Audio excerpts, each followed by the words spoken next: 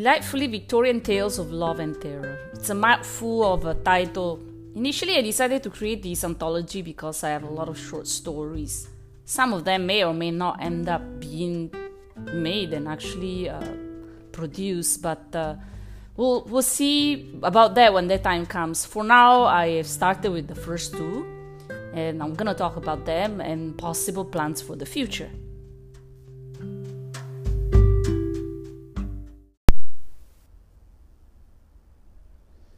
If I were to go in chronological order, I would have started with Golden Eyes because I wrote this story when I was in middle school. I think I was between 12 to 11. Then I would have The Handy Tale, which I wrote in high school, and then Lucerio, which was like towards the end. Actually, before those, around the time where I was writing the other side story, I wrote Silver Spoon. I'm starting with Lucerio because I made a comic out of it many years ago to enter a competition. I was supposed to create this story with a certain format, send it over with a piece of acetate over to establish where the dialogues would be, and then I prepared the whole thing, gave it to my dad, and he never sent it. I found the package hidden in his desk a few years ago, and when I look at it, I realized that maybe it was because the photocopy were that great, and it was like, nah, I'm not gonna send that, or because he just forgot. I mean, my dad was like that. His life was very busy. He was a policeman. So that thing never saw the light of day outside of my own little head. I did post a copy of it on DeviantArt some time ago. I'm not sure if I still keep it there in scraps or if I completely deleted it, but I decided to replace it with a new one. And the story more or less goes the same way, where Fanny pranks Ellen too much. Ellen gets tired, gets in a plot with her uncle, auntie, whoever, to get richer, to play as Lucerio and scare her to death, and so on.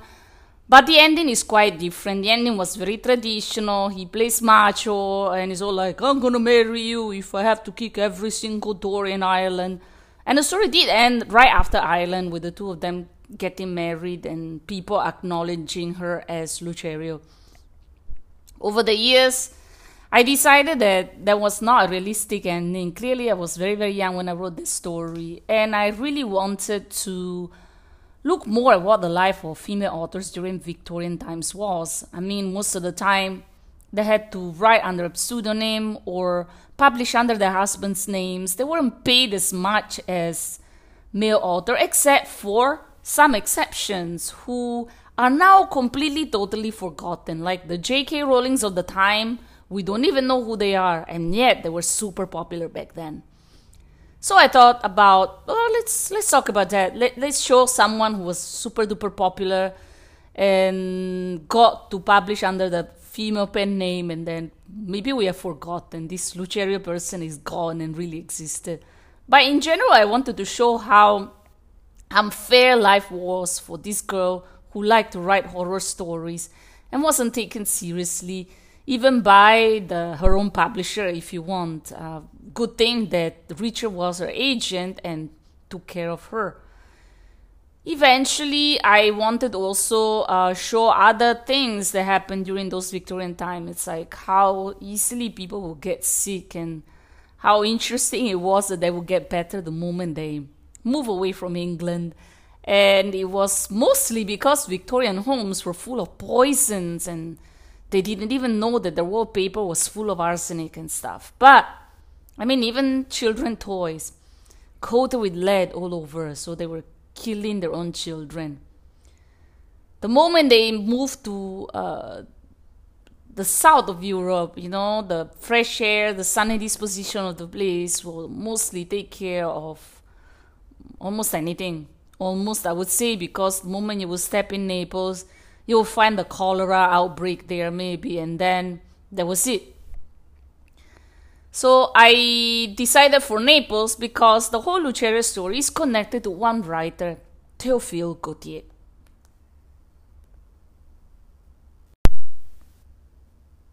Now, between the age of 16 and 17, I was obsessed with Théophile Gautier. Horror stories from Victorian age in general. Not gothic like Anne Radcliffe or The Castle of Dolfo, The Mystery of Dolfo, those kind of things. Even though I read all those. No. I mean, the Phantom of the Opera, the ghostly, the vampires, Frankenstein, all of those kind of things that represent the archetype to current monster the way we know them. So Théophile Gautier was one of my favorites because he had a lot of very nice short stories, one of which was about this ghost girl falling in love with this guy, and this guy falling in love with her ghost. I mean, he realizes that this girl had been looking at him from afar and died before he ever got a chance to meet her. He had a lot of very interesting stories, like the one of the ghost lady, another ghost lady, falling in love with a guy and going to visit him at night, which was the inspiration for the final story of Fanny when she says, and then the ghost lady comes and visits our protagonist in the middle of the night. But in general, I thought that these are the kind of ghost story that people would tell each other on Christmas Eve, because Christmas Eve was really about horror stories and ghost stories in the past. That's why Charles Dickens wrote, Christmas carols, because it was really common to tell ghost stories on Christmas Eve to people. There are many interesting archetypes that were lost over the centuries, like Melmoth the Wanderer, or the actual Flying Dutchman legends. I believe that none of you has ever read The Ghost Ship. I don't think it's very easy to find. But me, I went and looked for all of those things. I prefer the original Gaston Leroux Phantom of the Opera to any other adaptation, even though I'm a huge fan of the musical. And I always like all the strange little details that represented horror back then. So that's what got me interested into writing this kind of story. Like, they go to a cemetery where they're supposed to see a Sabbath of people that's supposed to scare them.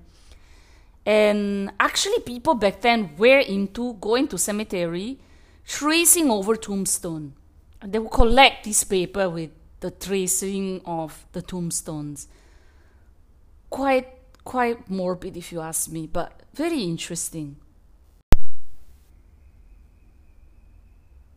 So I wanted Fanny to be the daughter of her time, and I wanted to have this kind of story that it's like from the opera, where the father goes and pays the woman to stay away from his son. Like, if you watch the Traviata, you will see Alfredo's father going to Violetta and paying her off to stay away from Alfredo because she's ruining his life.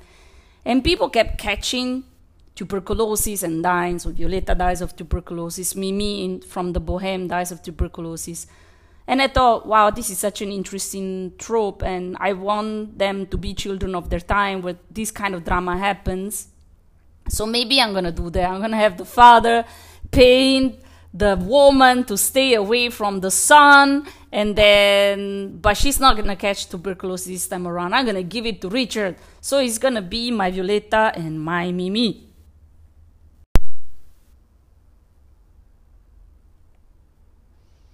So I start putting in all of these things that fascinates me, that belong to the time. So the heroine dying of tuberculosis, the father paying off the woman to stay away from the son. You're corrupting his life.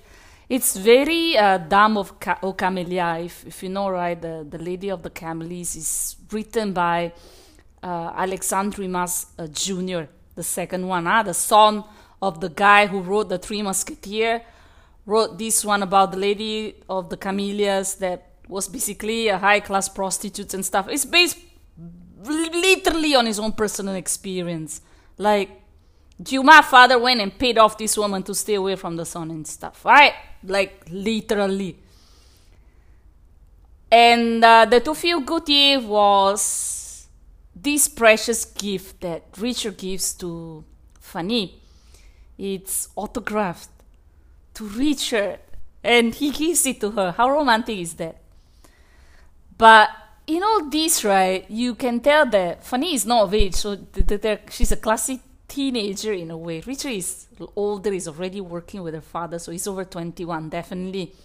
And this is how, when they run away together, the responsibility falls on him. Being of age, he's the one who kidnapped her, even though it's the other way around.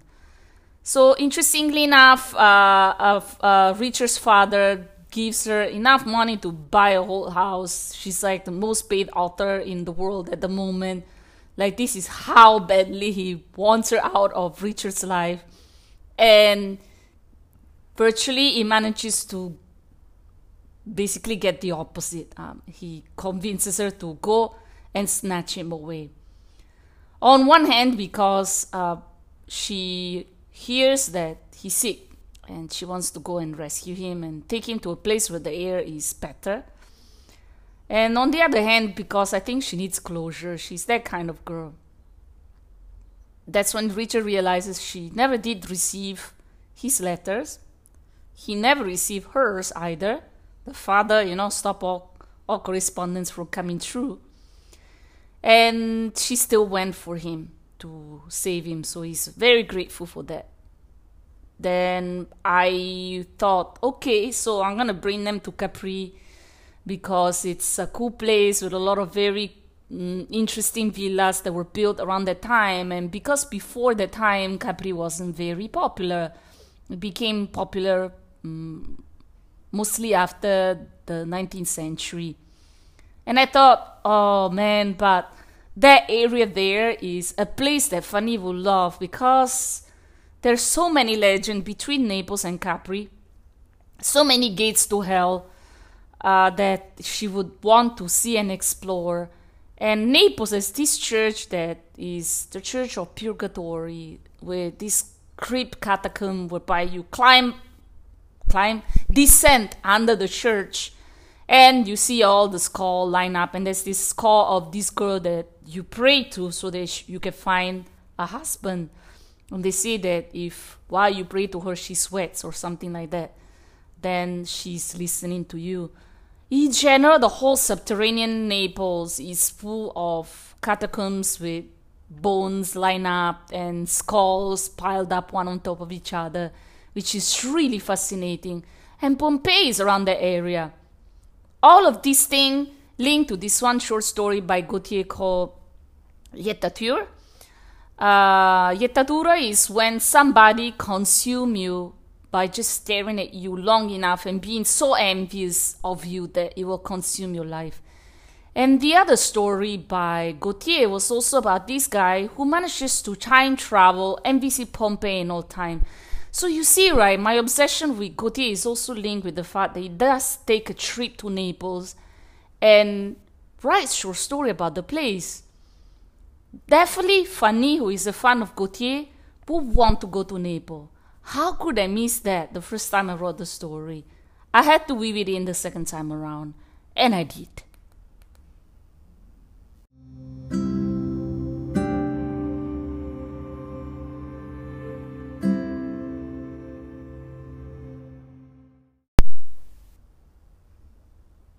Now, Gautier also serves as a bridge to Golden Eyes, because Gautier wrote Mademoiselle de Maupin, which is the story of a woman who dresses as a man and lives her life as a man. Eventually, she has many lovers, but also mistresses. And it's based on the real life story of a woman who used to do that. Think about George Sand as well, and how she led a life, manages to sweep Chopin off his feet, even though initially he was really scared of her and tried to escape her.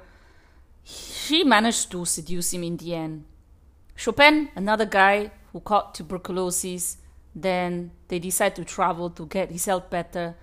Unfortunately, George Sand doesn't pick a very good place for him to get better. Also, their relationship is quite on the stormy side, and eventually Chopin dies. Very sad, very talented boy, right? There are many other things that I want to show in the story. one of which was the Roman Carnival. But Golden Eyes takes place too late for that. So I will revisit that in another short story. Golden Eyes has a more of a Georgian setting. Here is where I look more into Thomas Mann's Death in Venice, which, if you haven't read, it's a very interesting story because, of course, it's a story of a pedophile, if you want to, who gets obsessed with the beauty of this 12-year-old Tazio, yes, that consumes him to death. And it's set during cholera in Venice. This is why the story begins with cholera in Venice. But because Fanny and Richard were in Naples during the cholera, that's the connection right there too. The cholera in Naples basically inspires her to write a story about a guy in Venice during cholera, which is a little bit like The Simpsons predicting things, because the cholera in Venice will come many years later. So yeah, that's how Fanny goes. So in a way, you can see there's a few hookups between the story. I'm not saying that Golden Eyes is a story written by Fanny, but it's something that could she possibly write. I mean, there's a lady buried alive and whose clothes don't get damages or consume or tatter over time, which means that somehow the Baron goes back in there and dresses the skeleton over and over again.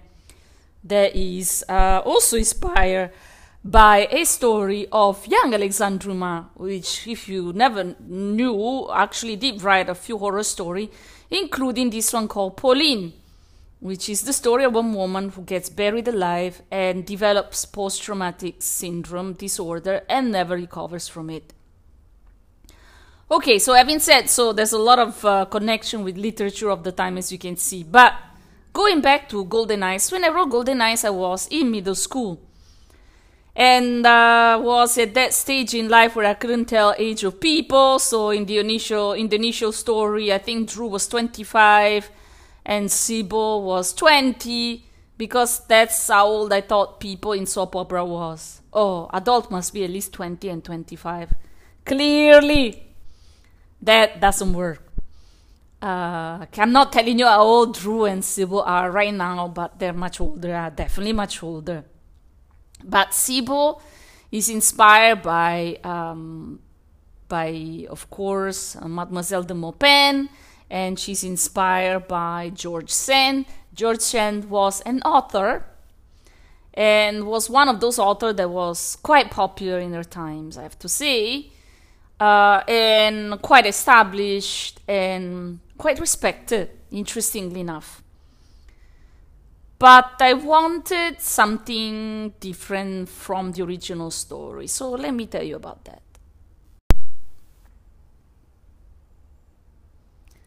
When I was bored and I didn't know what to do, I would come up with stories. I was about 12 when I wrote Golden Eyes. I think it was during a December break, because I remember spending an evening at my parents' friend's house, sitting in a corner writing the story. And everybody was like, oh, she's so quiet. Usually she's so noisy.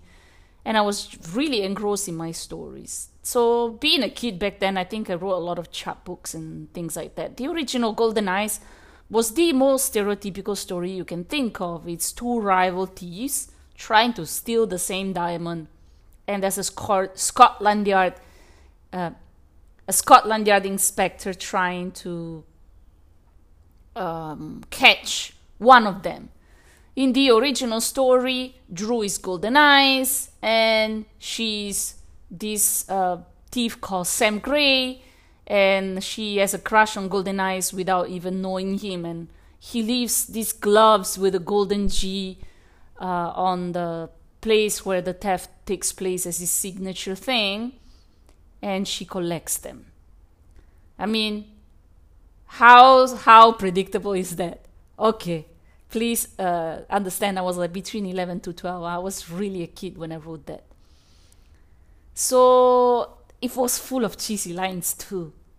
And it has to do mostly with the fact that my mom watched a lot of soap operas during lunchtime. And I was watching those two basically. It's good to watch soap opera. It makes you understand what you shouldn't do. Anyways, time passes by. I part this thing. A few years later in university, I rewrite the thing. I change the setting. I push it back in time because it was a modern setting before. And then the story is more or less virtually the same. With him pretending to be an idiot, that kind of stuff still has to stay, right? It's a very common trope in thieves, when they pretend to be, oh my god, this is so disgusting, and they pop in candies and pretend they're pills for their headaches and stuff. So that's why, that's what Drew does. Every now and then he pulls out a little sugar candy, puts in his mouth, and he's like, oh, such a headache, and he pretends to be a total idiot. Possibly that's what dandy were expected to be back then. I'm not sure, but I think so, because a lot of dandies were all into their clothing and things being proper and pretty, and they were hedonists. That's what it was. That's the term for it, hedonists. They like pretty and beautiful things. And then they turn badass, like change of clothes, put a mask on, and something like that. And they will go and steal. And the competition kind of ended when Drew kind of falls in love with this girl, and he kind of wants to marry her, and then realizes that it's his rival, and they both get stuck in the dungeon. I thought it would be more interesting instead to just create a story of two people who had met before and were trying to reconnect. I'm not sure if Sibo is trying to reconnect. I think that Sibo is someone who has gone through a lot in life and just find comfort in moments. She has these pockets of happiness, and the rest of her life she's trying to probably forget her past and stuff. And Drew is not her priority.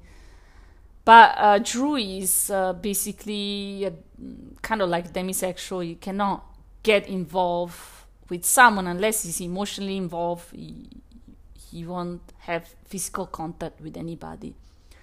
And then on the other hand, I wanted to put someone who was the total opposite, right? I know that some of you said that Tatsuo is a man whore. Sorry, that's a bad word. Tatsuo is sleeping with anything that breathes as long as he's loving Tatsuo in return, right? So everybody loves Tatsuo, and then Tatsuo will love you. Except Sibyl doesn't love Tatsuo, so Tatsuo doesn't love Sibyl. And Tatsuo is clearly taken from the Death in Venice because it's supposed to be this symbol of beauty that will make you die. lah. And oops, sorry, that was my Singlish slipping through. So that's one thing that you don't know about Death in Venice. Luchino Visconti, this very famous Italian director, made a movie in the 70s based on the book, a Thomas Mann book. And his movies look like paintings and they're beautiful. So he hired this Swedish boy to be Tatsuo. The boy doesn't even know what the movie is about. In fact, when he realized the actor was like scarred for life, and even now he's really upset about the fact that he was so like objectified in a pedophile story. But the boy is so gorgeous that sends the entire Japan, in a frenzy. And all of those shoujo manga that you see in the 70s with the character with the droopy eyes and the fluffy hair are the perfect depiction, manga style, of this actor. So if you happen to stumble upon Ryoki Ikeda, you would see that all of her characters look like the actor that played Tatsuo. And basically, this boy is the Bishonen, the good-looking boy that you see in shoujo manga. And there's a bit of connection to that too, because, I thought I will pay homage to Ryoko Ikeda as well because I like her very much. I grew up watching The Rose of Versailles and reading others comics from her, and I really do like the drama in the shoujo manga from the 70s because people really die at the worst moment. Anyways, let's go back to Golden Eyes. I for once wanted to tell a story about siblings and how your sibling is the one person that stays with you throughout your life. So you should cherish them. Hopefully, you were dealt a good set of cards by the universe and you landed a very good sibling. But it pretty much depends on how your parents raise you. I was lucky enough to have an awesome sister and that I have a good relationship with, and I keep telling her, no matter what, you'll be there for me your whole life, I'll be there for you your whole life. Actually, if you calculate biological existence of a human being, like the lifespan, a sibling is the one person that stays with you the longest. Your parents leave you when you are starting to age, but your sibling will be there and will age with you. Sure, you can say your life companion will do the same, but your life companion gets in your life when you are an adult. So a sibling is with you from your childhood to the moment of your death, and it truly is your soulmate, your life partner if you want to. That's why if you have been dealt a good card, set of cards from the universe, and you have a good sibling, you should cherish them, because those are the people that you should tandem with and be with your life and keep a good relationship, because they are the ones that know you the longest and know you the best, because they've seen all versions of you from childhood until you're an old person. And this is why I wanted to show how close Drew is to Tatsuo, even though they're half brothers, and how much they care for each other. Sibu has a brother too. We only saw him en passant. We're gonna see him more in the flashback that has just started. And he's the one guy that we think is Chinese, but he's not. I mean, he's half Chinese, but not completely. And Subu is dressed in Peranakan clothes, so Southeast Asian traditional clothing, because she's Eurasian. You may have not realized that, but she's not Caucasian. She's Eurasian, means her mom is Chinese. Now, her mom is someone who has gone through a lot of rubbish, and as a kid, she has seen a lot. But eventually, she managed to come on top. Alright, so Miss Graham is a very interesting kind of character that decides to live her life as a man because it's easier, and because people cannot quite tell if she's a boy or a girl. So she's gonna take advantage of that. Possibly because she's very skinny and scrawny due to the fact she never fully developed, being malnourished as a kid. I don't want to tell you too much, but I'm not sure we're gonna see all of that. It's just something that happened. I don't think I'm gonna show you.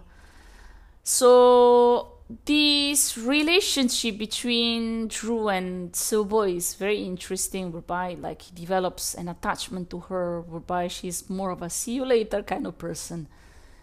And but there was like sort of like a misunderstanding, but possibly Subo was the kind that, when she said see you later and Drew took off, she just went, oh well. And when he met him again, she's like, I don't know why you're upset, I don't get it.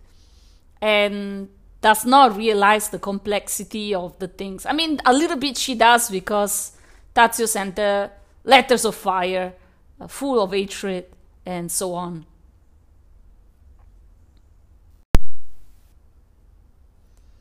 Now, why I decided to tell this story in non-chronological order? I mean, I could have started from then, meeting in Florence, and then the whole Nepal story, and then splitting, and then meeting again.